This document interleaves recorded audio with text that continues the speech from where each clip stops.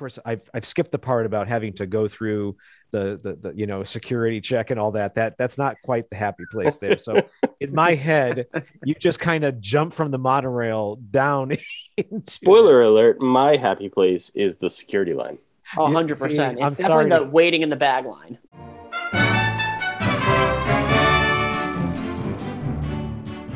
Howdy, partners. For your safety, remain seated with your hands, arms, feet, legs, and ears inside this happy podcast. And be sure to watch your kids. If any of you folks are wearing hats or glasses, best remove them, because this here's the wildest podcast in the wilderness. Welcome. I'm Matt Palmer, your host, joined by my fellow cast members, John Grosso and Paul Jarzembowski. Hey, guys. Hey, Good to be Matt. with you. Welcome. Guys, this is our second podcast. I'm really excited about what we're doing here. And I thought the best way to maybe kick this off might be a little going around the horn to see what's making you happy in Disney this week. John, how about you? You want to kick us off? Sure. In terms of Disney news, not a lot.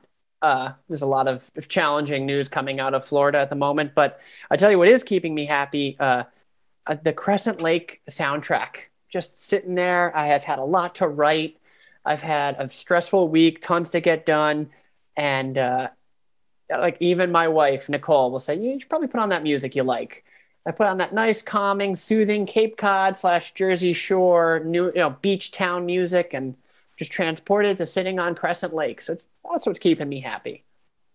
For those that might not know what Crescent Lake is, could you break that down for maybe some of people course. that Here want to I go to am. Disney? Yeah, Crescent Lake is it's the Epcot resort area. It's right outside of International Gateway. Spoiler alert, that'll be coming up later.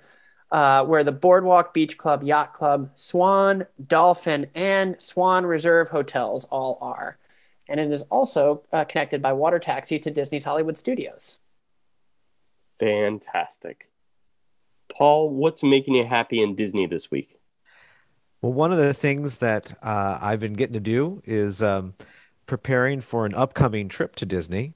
And one of the things to do is to actually stay up late to like midnight to wait and hit that magic button to score your this particular time it was scoring some lightsabers, getting to build lightsabers at Hollywood Studios, and you have to, exactly at 12:00 at midnight, you just start clicking away and see if you can get a reservation time. And sometimes that anticipation of the planning and clicking through on the website to get your reservation time at the exact hour that things go on sale was very exciting. This anticipation. For me, the excitement of going to Disney is not just actually in the trip, but it's actually in the planning. And it's in those moments where I'm making my dining reservations and getting exciting when it says confirmed. Getting frustrated when it says, sorry, the website isn't working right now. And then you have to keep hitting refresh and hope that what you were looking for is still available in like 5 seconds after it didn't work. So I know that sounds kind of stressful, but to be honest with you, that gives me such Disney joy this week. That's fantastic. For me, it's the debut of the new Disney Plus series, What If, that explores Marvel's universe and what happens if one little event throws off everything you know and everything you love from the last, 23 films, and basically says, all right, that's not happening the way you thought it did, and kind of turns everything on its ear. Without spoiling anything, the first episode is set in the world of Captain America, First Avenger. And what I love about it, beyond the animation style, is just the overall guts to take what people, I think Captain America First Avenger, for me, is one of the emotional linchpins of the entire series. And write down if you've seen Marvel Avengers Endgame, they close with something that ties back to the heart of that movie. And here it basically says, yeah, we know you like this, but what happens if it just went this way instead? And I just think that it's really gutsy in this era of fan service. You know, everybody talks about, oh, this is fan service, and you know, maybe they went too far with this. This is the anti-fan service. It basically takes like your comfort food and says like, all right, let's add something a little gross to it just to like weird you out. And it's really a beautiful, beautiful first episode, and I can't wait to see what they do next. So that's what's making me happy this week. I love that it appears to be canon too. Did you see in the timeline on Disney Plus they put it right after Loki, so not spoiling anything, but I'm into that. Yeah. I think Loki took, you know, in its final episode or two, no intense spoilers here, but what it did was it basically said like there's going to be a whole lot of like overturning of the chess table, and what you know and you love is prone to getting changed. And What If just dives right into it. And yet, one of the things that I think the whole new timeline of what Disney is doing with this is they're both destroying it, but also they are tapping into that nostalgia because of the direction they're taking. They can now bring back things that you now that were once lost, that Right. you can now think, oh, what if we did it differently this time? So in a way, it's both upending it, but there's also the opportunity to bring in what once was. So I feel like Disney is really doing some creative things with trying to weave together the past and the present and then the future of their properties, which is such a unique way of doing things. And since Disney has now quite a library, both that they have created and that they have inherited, and that they have created anew. So they've got a lot that they can work with, which I think is really exciting. Yeah, I know the comics have that history of multi-universes and multiverses and all that. But like something like Star Wars, where they've had the property, they're playing very safely in the timelines and a lot of their shows. Everything is supposed to generally fit.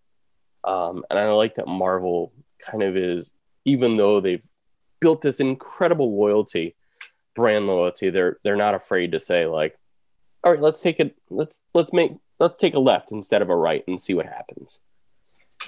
So if you can, check it out. Like I said, the animation is beautiful. At various moments, I actually thought it looked like classic hand-drawn Disney animation. Less comic booky in some ways, and looked more like the movies too. Yeah. You know, some of the actors, the way they draw the actors, it's like dead on. Wow. So check out What If. Now going here, you know, I think like everybody knows that this podcast is directed about the joy we find in the Disney parks. So I thought today's topic, you know, fellas, I think is in the happiest place on earth. What's your happy place? So I thought what we do is we kick it off with you, Paul. Paul waxes poetic about his Disney experiences, and you could tell he already, you know, was really joyful talking about getting reservations. So I'm really curious where you're taking this when you talk about your happy place at Disney World. Oh, he's got it loaded up in the chamber too. For those of you, you can't see us yet. You should see the look on Paul's face. I've never seen someone so happy to start talking about Disney.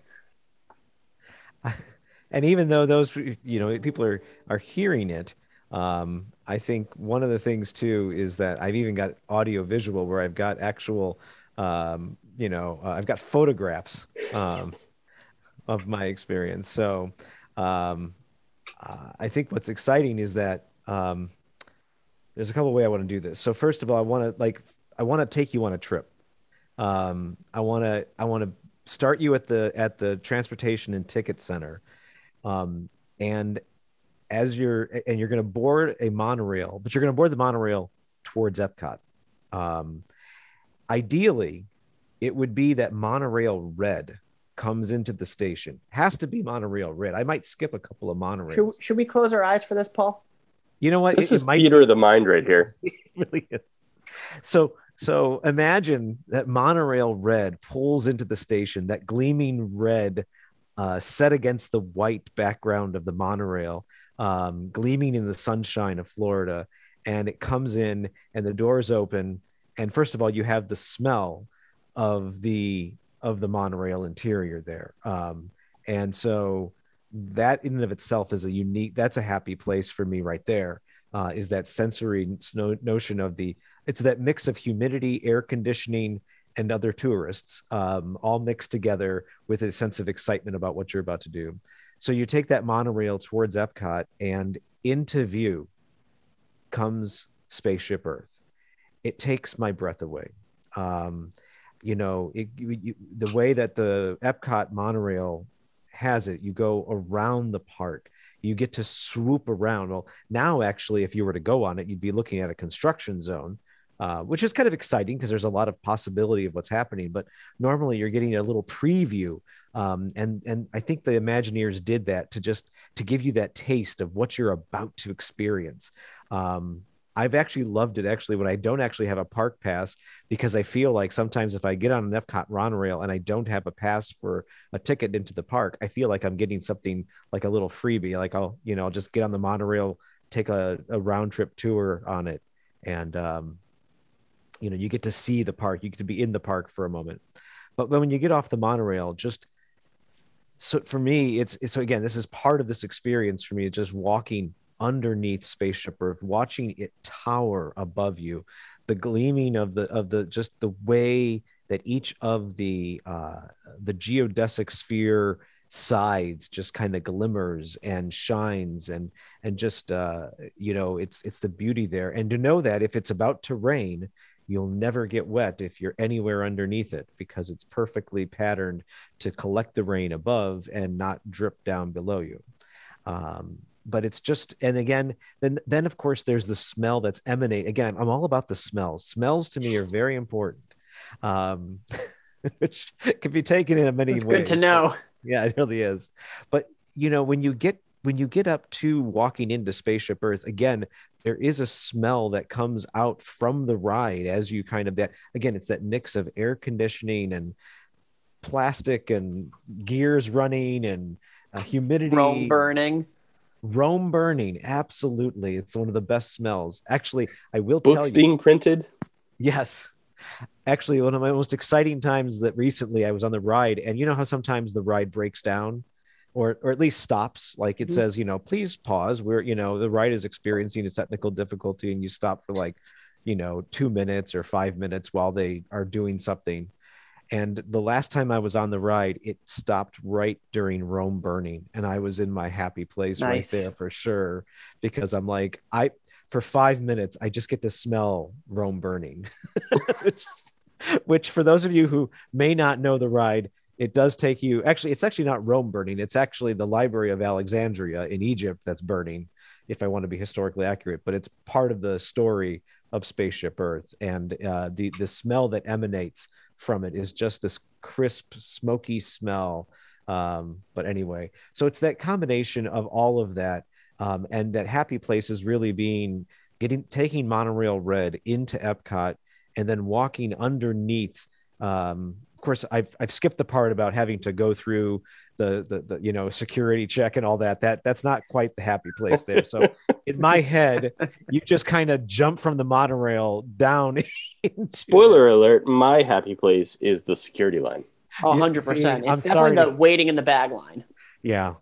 Definitely waiting there, about 20 people back. Yeah, that's a great place. Watching rope drop happen while you're in the yeah, having just missed the bus prior. That's my happy place. So as you can tell, my happy place is edited a little bit, but it's both the approach towards Spaceship Earth and that monorail, but then then again feeling that space, because it's also a space of anticipation, because you're about to as you go underneath Spaceship Earth, there's this park that's about to open up to you. And so it's also a place of anticipation, because you can't actually see the rest of the park from there, but it's there. So that's a happy place for me. It's a happy experience, more or less, but I cheated a little bit, but I'm hoping you'll forgive me. Is your happy place anticipation, Paul? Is it Epcot? Is it the monorail? Is it anticipation? Do you get this way in front of every park? Is it just Epcot? In some respects, there is a little bit of the anticipation, as I told you, even just making the reservations for something is exciting. And the thing that I do after every Disney trip is plan the next Disney trip.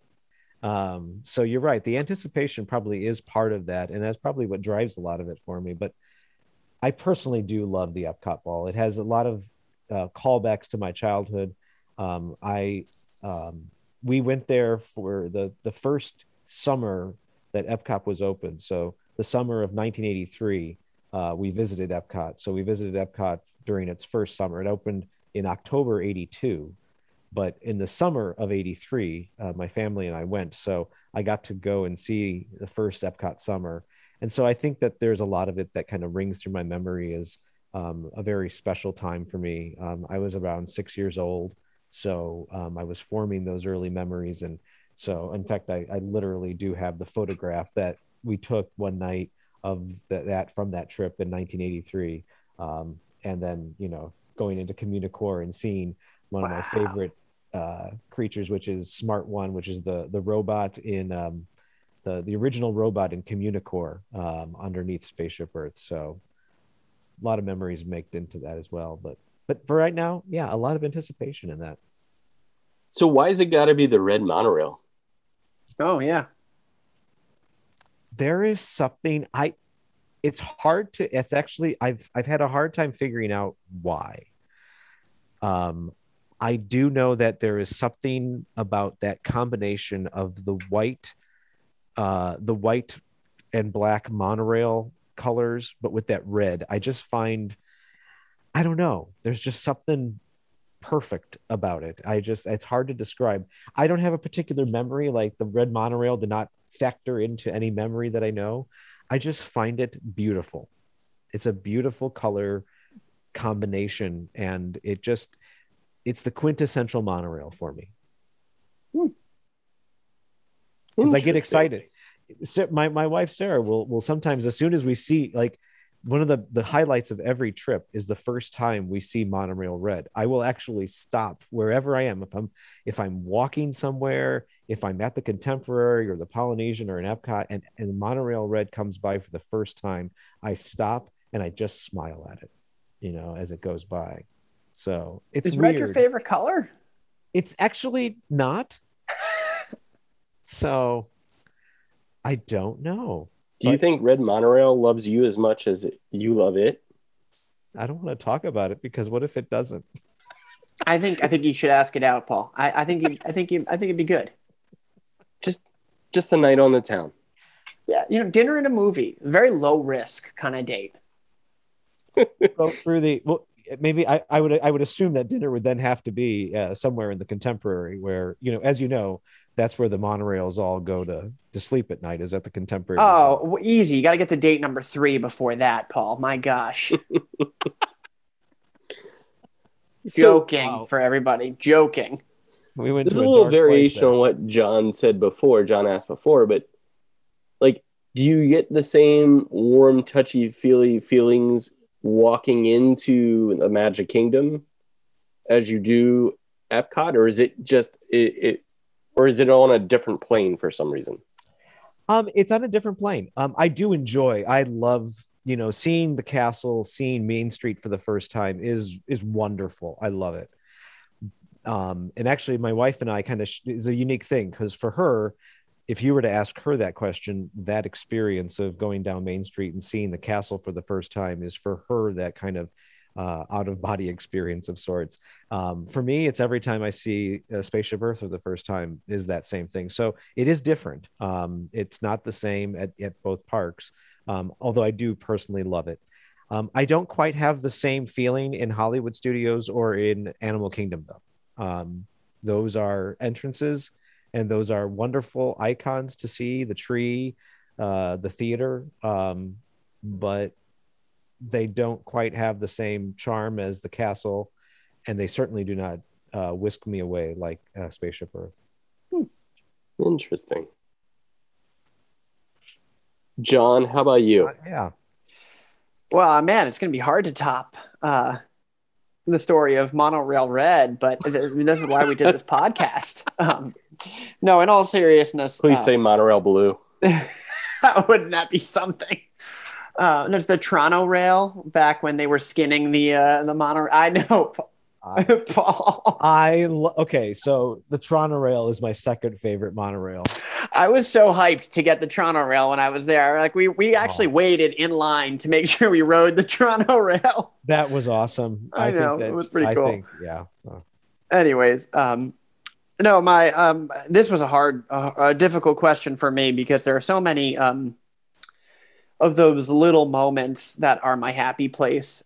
So, of course, you think Main Street. That's always the layup. I mean, who doesn't get excited walking onto Main Street, smelling the cinnamon rolls and hearing the happy turn of the 19th century or 20th century music, and seeing it in the castle. I mean, that's that. And I haven't been back since before I was married. So is a long drought for me, so I'll probably cry when that happens again. But I could even say Fantasmic. I love Fantasmic. I like it way better in Disneyland than I like it in Disney World. But I love the soundtrack.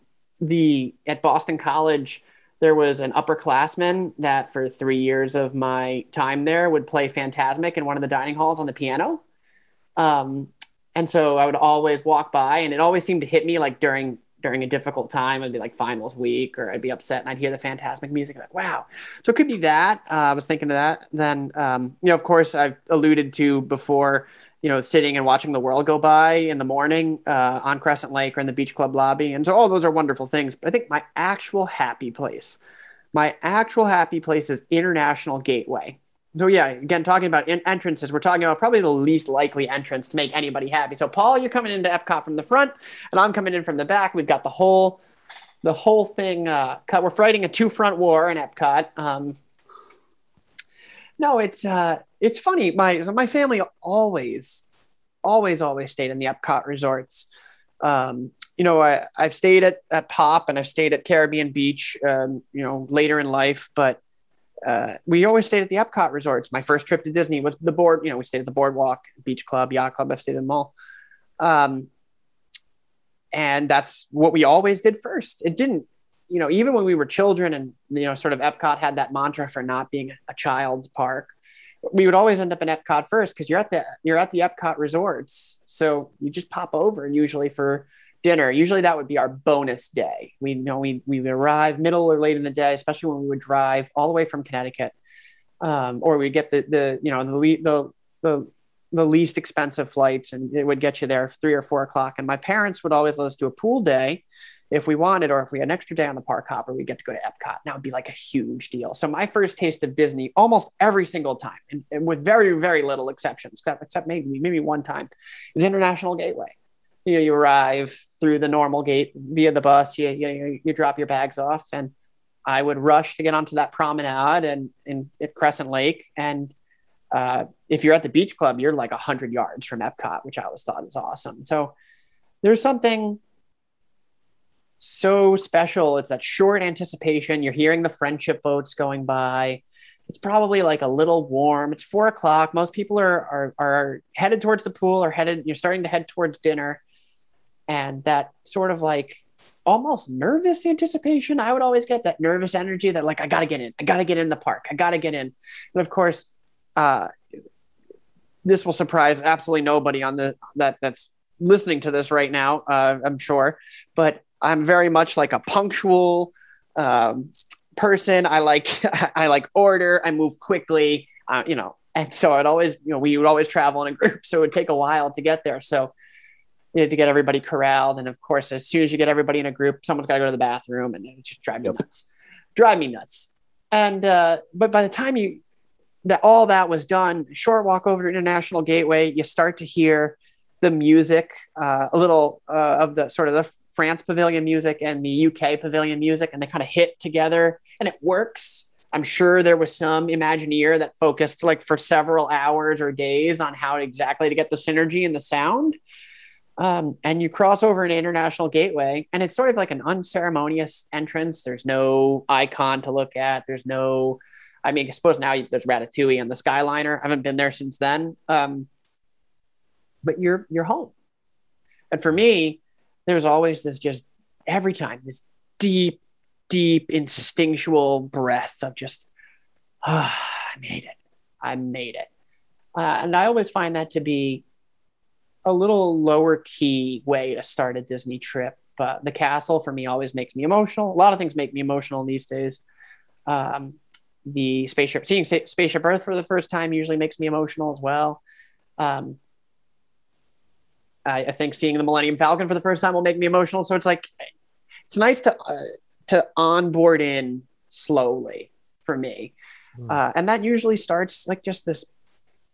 There's nothing like an afternoon, like late afternoon in World Showcase. The light just hits better. I know there's a lot of life and energy and activity. And sometimes we could talk about how that atmosphere doesn't lend itself to be very family friendly, but picture it on its best days. The light hits the pavilions, the water in the lagoon, World Showcase Lagoon is sparkling. Like all of the barges are out there for the fireworks show. There's just an energy, there's a life, and you're like, I'm here. So I could go and do no rides that first day. I've never, once I get in that sort of impulse of being crazy, like go, go, go, go, go. We got to do things. It fades away. And I have been known to just sit on one of those benches, coming up the hill by where the two bridges meet to bridge the France and UK pavilion, and sit there for like probably more than anyone in my family cares. And just kind of relax and shed a few tears of being able to finally make it. But it's not like that, oh my gosh, there's the castle. So yeah, that's my happy place. It's everything from that walk to the gateway. I always loved, that's always where we would leave. Epcot was my favorite place to have dinner, to stroll in the evening. I can't tell you the amount of times my dad and I, and then I guess my whole family and I would make a meal out of all the little booths. We would usually go during Flower and Garden. You could do that during Food and actually you do that at all times. I think there's a festival every day of the year at Epcot except for 2 or 3 weeks. Stroll around World Showcase with a cold beverage, some delicious food, some dessert, watch Illuminations, which is my all-time favorite. I would linger, not for Promise, what they played after, but to finally hear that Tapestry of Nations music again, and then stroll out through International Gateway. The hotel is right there, so you can take your time. You don't have to wait for the bus. So yeah, I mean, I know this, boy, I can't imagine someone listening to this and going, so interesting, a gateway, what a happy place. But you for guys me, are all about the entrances. Yeah. Well, I also noticed that also, John, in your imagination, also the security lines do not exist. Oh, it's gone. No, it doesn't exist. I think so. Sorry, Matt. We're both not feeling the security as the happy place. It's the necessary evil that has to exist in order for us to enjoy it on both ends. Although I will say this. Uh-oh. I don't think this will shock either one of you, but I'm that guy that talks to the security. Like, I'm usually just so happy and full of energy and like hyped to be in Disney. I'm like, thank you for checking my bag. Thank you. You're doing a great job checking that bag. I got nothing in there. It's a good job. Absolutely. I'll go through the metal detector twice. That's fine. No big deal. I'm here. It's true though. Well, and a little secret for International Gateway is for those listening at home. If you're looking for the shortest security check, for the quickest entrance into a park, the International Gateway entrance is indeed the best of those. If you're looking for efficiency and you're looking to get into the park, a park quickly, that one will not disappoint you. Paul, we have literally millions of listeners and you just spoiled my entrance. I'm so sorry. How dare you? I'm sorry. We have now just crowded out crowded me out. It has gotten crowded with the Skyliner. The Skyliner has brought in a lot more people to that entrance, but even with that, I still think it is a delightful place. But John, interesting thing. I'm curious. You mentioned the time of day, which I thought was very interesting. So it's not even just a place, but there was a time that you mentioned. It's that sunset, or maybe not even sunset, but maybe depends on the time of year, I guess. Between the 4 to 6 p.m. time frame? That low sun angle, like right before dinner, where everything's just sort of. It's not golden hour. It's just, but it's still warm.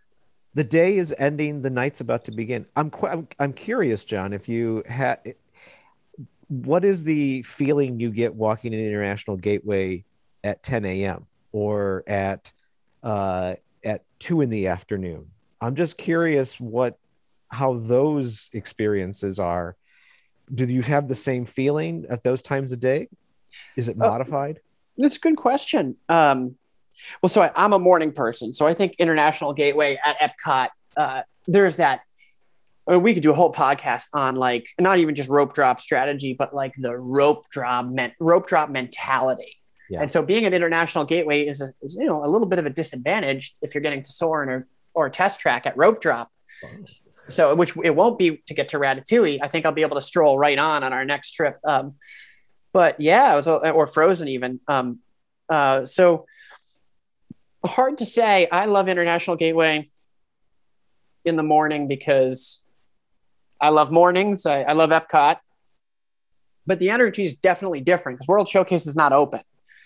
So I wouldn't say I'm still excited because I'm getting to go to Epcot. Getting to go in a place I very much like, but no, I'm probably at that point looking forward to coming in because I almost always eat dinner in Epcot or the Epcot area. So I think I'm probably already looking forward to the evening going, oh, wow, this is nice, but I can't wait to see it at 4 o'clock. 2 o'clock, I'm probably aggravated because it's hot. World Showcase is not really peaked yet. If I'm coming into International Gateway at 2 o'clock, something has gone terribly wrong.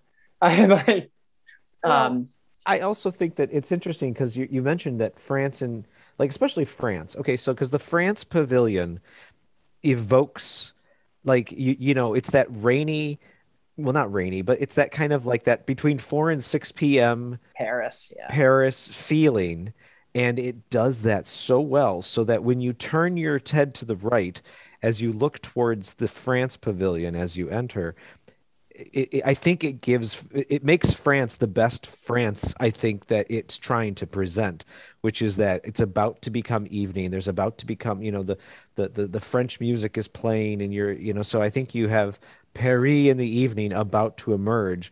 And so you kind of have that spirit in there too. I don't know about Old England about to emerge in the England or in the evening. I'm not sure, but definitely the France side has I that. agree. I agree. For my money, I think France is probably the most impeccably themed pavilion in World Showcase. There are others I think that are quite good. Japan and China kind of come to mind, and Canada with the waterfall. But the UK I like because they have that little garden area where Mary Poppins was allegedly going to go. I'm glad that actually that did not happen because UK has some off the beaten path parts of it that I find charming in their own way, and Canada as well. Canada's sort of tertiary to that memory because you always end up walking that way. Yeah, no, it's interesting that I agree with you. Your assessments on the France Pavilion for sure, for sure. So my question is, what are you doing if you're going in at 4? What are you doing the other hours of the day leading up to that? So it's usually on arrival day that we go in at that time, I would say. Sort of that 4 to 6 p.m. window. When I was growing up, we wouldn't arrive until later in the day, or we would arrive at like 11 o'clock and it'd be kind of a pool day, right? And then it'd be like, all right, you could go to Epcot. I mean, it's Epcot, it's right there. Especially when we were like 11 to 12 and we were like just able to, like me and my cousin Mike were just able to go, maybe 13, into the parks ourselves without adult supervision. It was like a big deal, like, oh, we're going to Epcot. So that's kind of what we would do. But now Epcot is almost always, not always, but almost always my evening park because I just love that World Showcase stroll. And if I'm staying at an Epcot resort, why not? So I'll rope drop another park and, like Magic Kingdom or Animal Kingdom. I think if you rope drop Animal Kingdom on a moderately crowded day, you could probably get everything you wanted to get done before 1. And I would say with Magic Kingdom, you want to be out by 1 before the crowds really peak. Yeah. If you have the luxury of a park hopper, if you have the luxury of an on-site hotel, I mean, that's sort of a first worldly thing. So that's usually what we would do. We would hit the Magic. I would be up at the crack of dawn, early magic hours when those were still a thing, hitting the other parks, come back, pool, and then I would get the itch to be like, no, all right, I've done enough pool. I could do a pool anywhere. I'm going to Epcot. And so I'd end up strolling in between 4 and 6, if I was at Disney 6 days, might be 4. See, What that's about fascinating. Like, I'm the type of person that needs to get there in any setting, whether it's Disney or just life, early and when it's open, so I can literally try to sprint to what I want to do. Like, and I'm the type of person that I will go somewhere, and if I've spent all that money, I'm staying there the whole day. Mm. I don't understand. Like, I'm built a weird way. Like, I don't understand the idea of park hopping.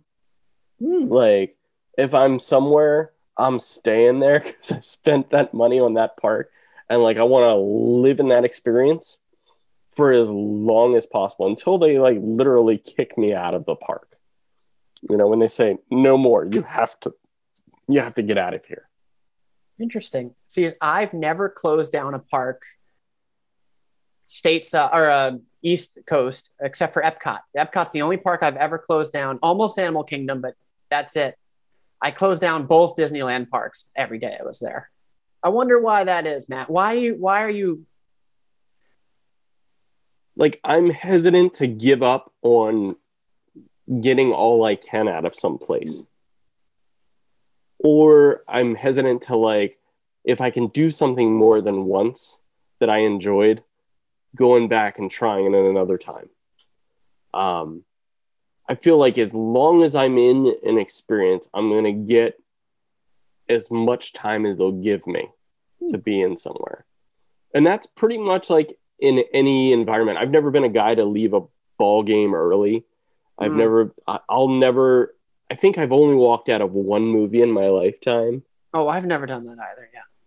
Like the idea of paying for something, I'm gonna wait until the credits like are finished. Unless like the movie is like truly abysmal and I'm like, I don't need to know who's responsible for this garbage. But even the worst movie even some of the worst movies I've stuck out. So like if I go to a park, if I've spent all that time and energy planning a park trip, I'm staying there until the very end. I know at Epcot, when Paul and I went a couple years ago in the afternoon with a couple of friends, we did close down that park. Yes, we did. It's a badge of honor. It was the 4th of July too, so Oof. we had dinner reservations after the fireworks, so that's why. So we went to Italy. Italy. Yeah, we went to Italy there, and then we left the restaurant, and the park was empty. Tutto Italia or Via Napoli? Tutto Italia. Nice. Yeah. Yeah. I think I'm owed a what's my favorite. I was gonna say you're up, Matt. I'm waiting on bated breath. I'm ready. You're anticipating this. So when I went, all right, I'll take us back just a little bit further. So my family went to Disney World 2 years ago. My kids at that point were 8 and 5. And I think I might have mentioned this on the previous pod, the previous first episode. I think one of the things that I always, as a family, growing up, we never went to Disney World. It was, this sort of, as I think I said before, this forbidden fruit. So I always had this dream that I'd be able to take my family and be part of a family vacation that went there. And I always dreamed of having kids. I always dreamed of having children. And going down Main Street, there was a couple various moments. I think, again, the monorail. We took the monorail, and I got a picture of my daughter looking at us arriving we were taking a bus actually, and we were heading towards Magic Kingdom. It was, I think, the Magic Express, so no monorail. But I remember Annie leaning out and kind of looking out the window and seeing the castle in the distance. And we get into Magic Kingdom and we do the walk and we do all the magical things. And we have a great day at the Magic Kingdom. And then at the end of the day, we decide to set up camp for Happily Ever After, the nighttime fireworks display, light show, all that kind of stuff. And I'm not a big fan of fireworks. I generally think they're pretty lame exercises of like, they're kind of repetitive. You see one, like they kind of can be the same thing, especially like, um, at average places, the normal place. But Disney World is obviously not your average place. So we set up camp about, I guess, probably about 45 minutes before the show. And I remember the lights going out and the narrator said, and they all lived happily ever after. And my daughter, Annie, is sitting on my lap, and the show begins, and they start running through various Disney themes, Disney songs, all that stuff. And they hit the Hunchback of Notre Dame with Out There. And then Quasimodo starts bouncing up the castle. Like, just an incredible visual display, this projection, this mapping. And you see him going up there and reaching the very top and ringing the bell. And he's hitting all these high notes. And I start to get verklempt. So I start to notice that. And then Annie's in my lap and I'm holding her tight. And then all of a sudden, I believe very soon after they transition to, at last I see the light from Rapunzel or Tangled. And I lost it just right there. Like, the waterworks start coming and I start holding Annie so tight because, like, if anybody's ever seen that movie, the whole thing is Rapunzel having this dream about seeing the floating lanterns and having that experience. And then she finally is right there at the floating lanterns with this guy who's going to be the love of her life. And I sat there and I was just like, I'm here right now outside. I think the location was right there around the Plaza restaurant, at the very end of the very end of Main Street off to the right. And it's near an exit, but it was just a sweet little spot. And I just can visualize it every single time I think about it, is just Annie sitting there in my arms, watching the floating lanterns. And for me, that was a realization of a lifetime of expectation. And I, every time I do it and every time I think about it, I'm taken to a very specific happy place. And an animated movie can make a 40-something-year-old man cry. So that's my happy place. That's beautiful. So fireworks don't always have to be lame. No. Well, and one of the taglines for Disney is, where dreams come true. And there is a lot of dreaming that goes on there. I mean, especially for children, dream. I mean, and some are fun dreams, like I dream of being a princess, I dream of being a pirate or something like that. But what you were talking about is a dream come true. And, in that space, when they say it's a place where dreams come true, well, there's two places, I guess, Disney World and baseball fields in Iowa. Those are the two places. We're playing that game tomorrow. Yeah, that's true. So, that's I'm touched by the fact that you've kind of in a way actualized as a 40-something-year-old male, where a dream comes true. Because it's a reminder of, again, what is Disney? Disney is a place where families come. Disney's a place where people have those memories with those who they love. Right.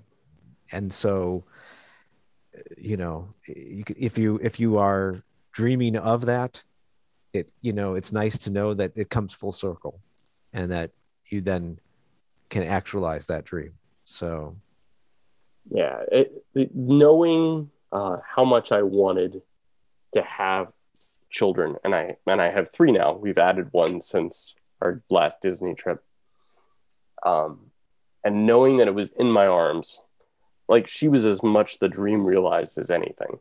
And the fact that she was sitting there looking at something that was making her dream and think about what's possible, I feel very fortunate to have experienced that. And I haven't even mentioned my middle child, so he sounds like chopped liver at this point. Um, but Liam was having a good time too. But Annie gets all the tears. Oh, I'm sure. Your story makes me emotional. I don't have children. Hope someday, but the show's called Happily Ever After, and the finale, the lyric that they repeat multiple times is "Reach out and find your happily ever after," and you were sitting next to and with your happily ever after. Yep. I think that's just if that's not the quintessential Disney moment, if that's not what this happy podcast is about, I don't know what is. Yep. Yeah, it's a remarkable thing to be able to look back on something and not take it for granted. And remember that, like, I probably spent a lot of that day sweating my like absolute guts off. And the whole idea that, like, there are moments throughout those days that are not happy.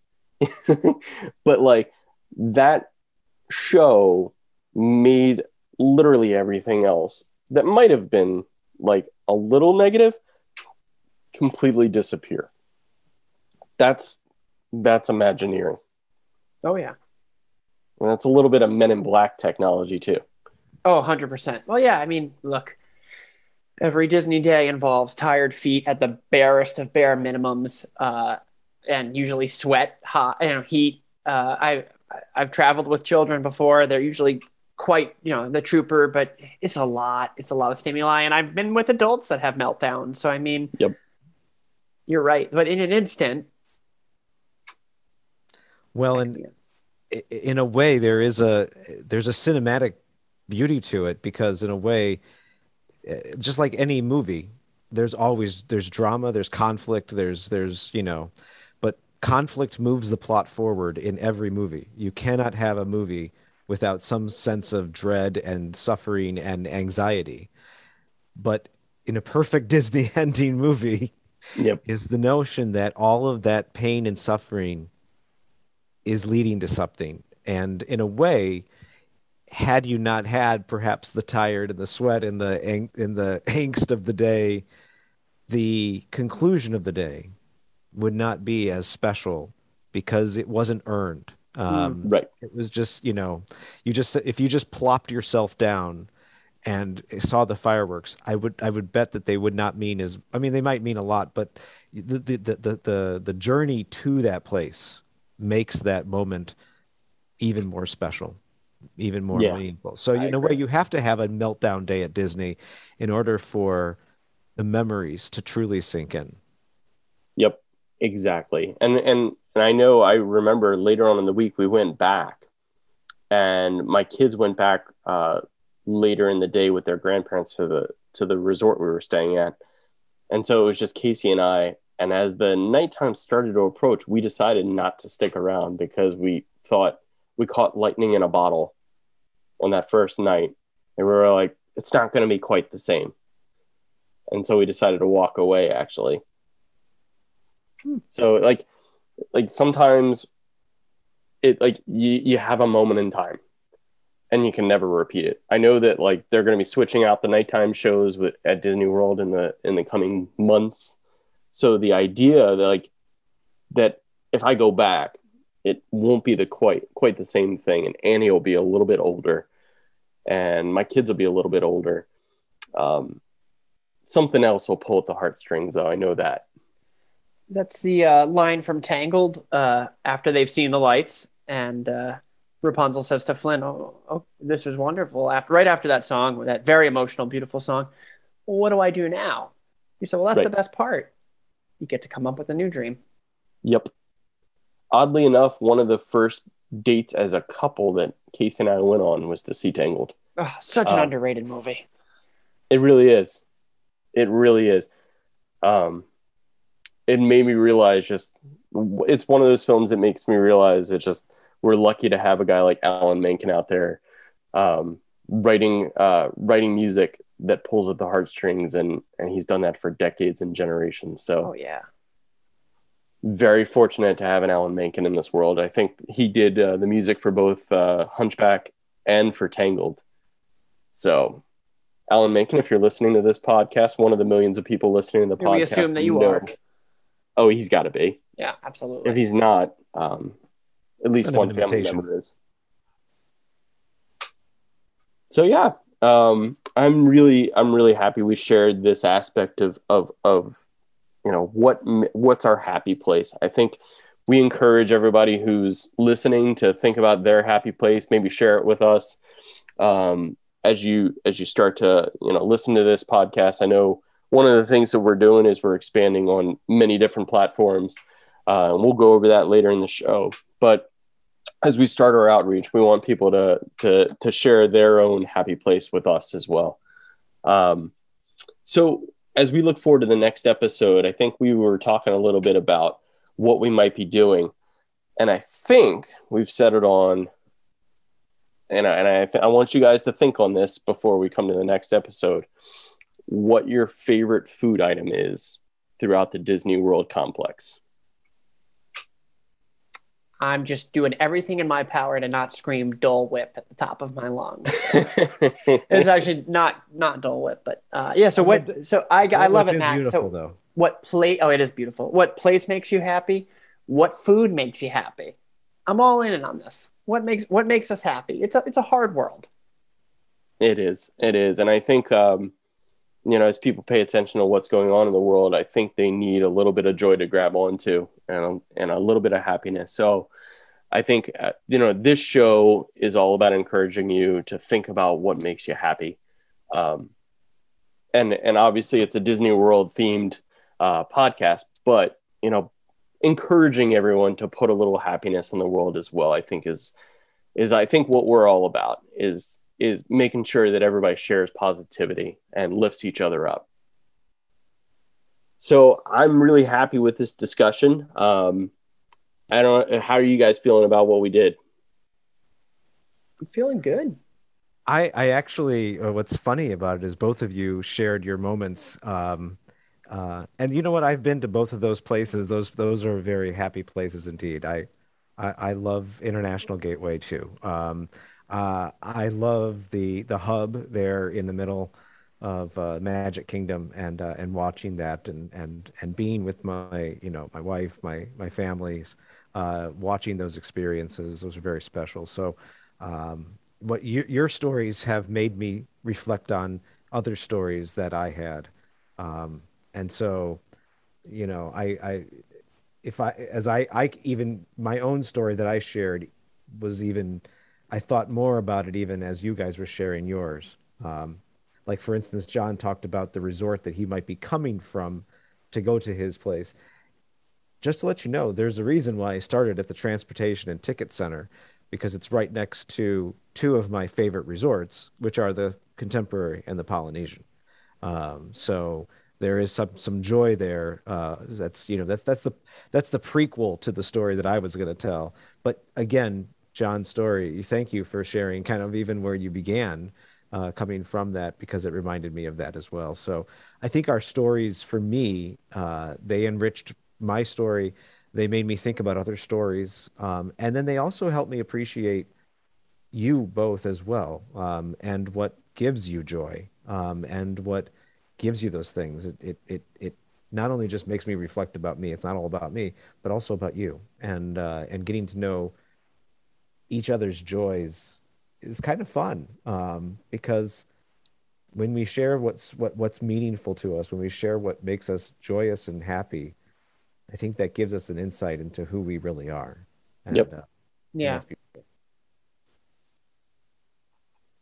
Well, I want to make sure that I remind everybody who's listening that, of course they're listening now. So we're on pretty much anywhere you can listen to podcasts. We're on Spotify, Apple, Pandora, iHeart, Google, TuneIn. Make sure you leave us a review and share with your friends. And as we continue to expand the pod, I'm sure we'll be on some social media soon, and we'll have ways to interact with you, to, for you to share your happy places, your happy spots. We look forward to that. We look forward to hearing from you. And I think we're coming up to the end of the show. Is there anything else that you guys want to share with our listeners? I think we're good. I think end of show. Thanks for joining us on this journey. And really looking forward to hearing what places and then next week what foods make you happy. I mean, everything what Paul said earlier is true. It's kind of like a trip down memory lane, and you start to encounter some of the best aspects of Disney, and for me, not to be dramatic, but some of the best aspects of humanity. I really needed this, so I hope you guys needed it too. Definitely needed on my end. All right, everybody. Thanks for joining this happy podcast. We will see you real soon.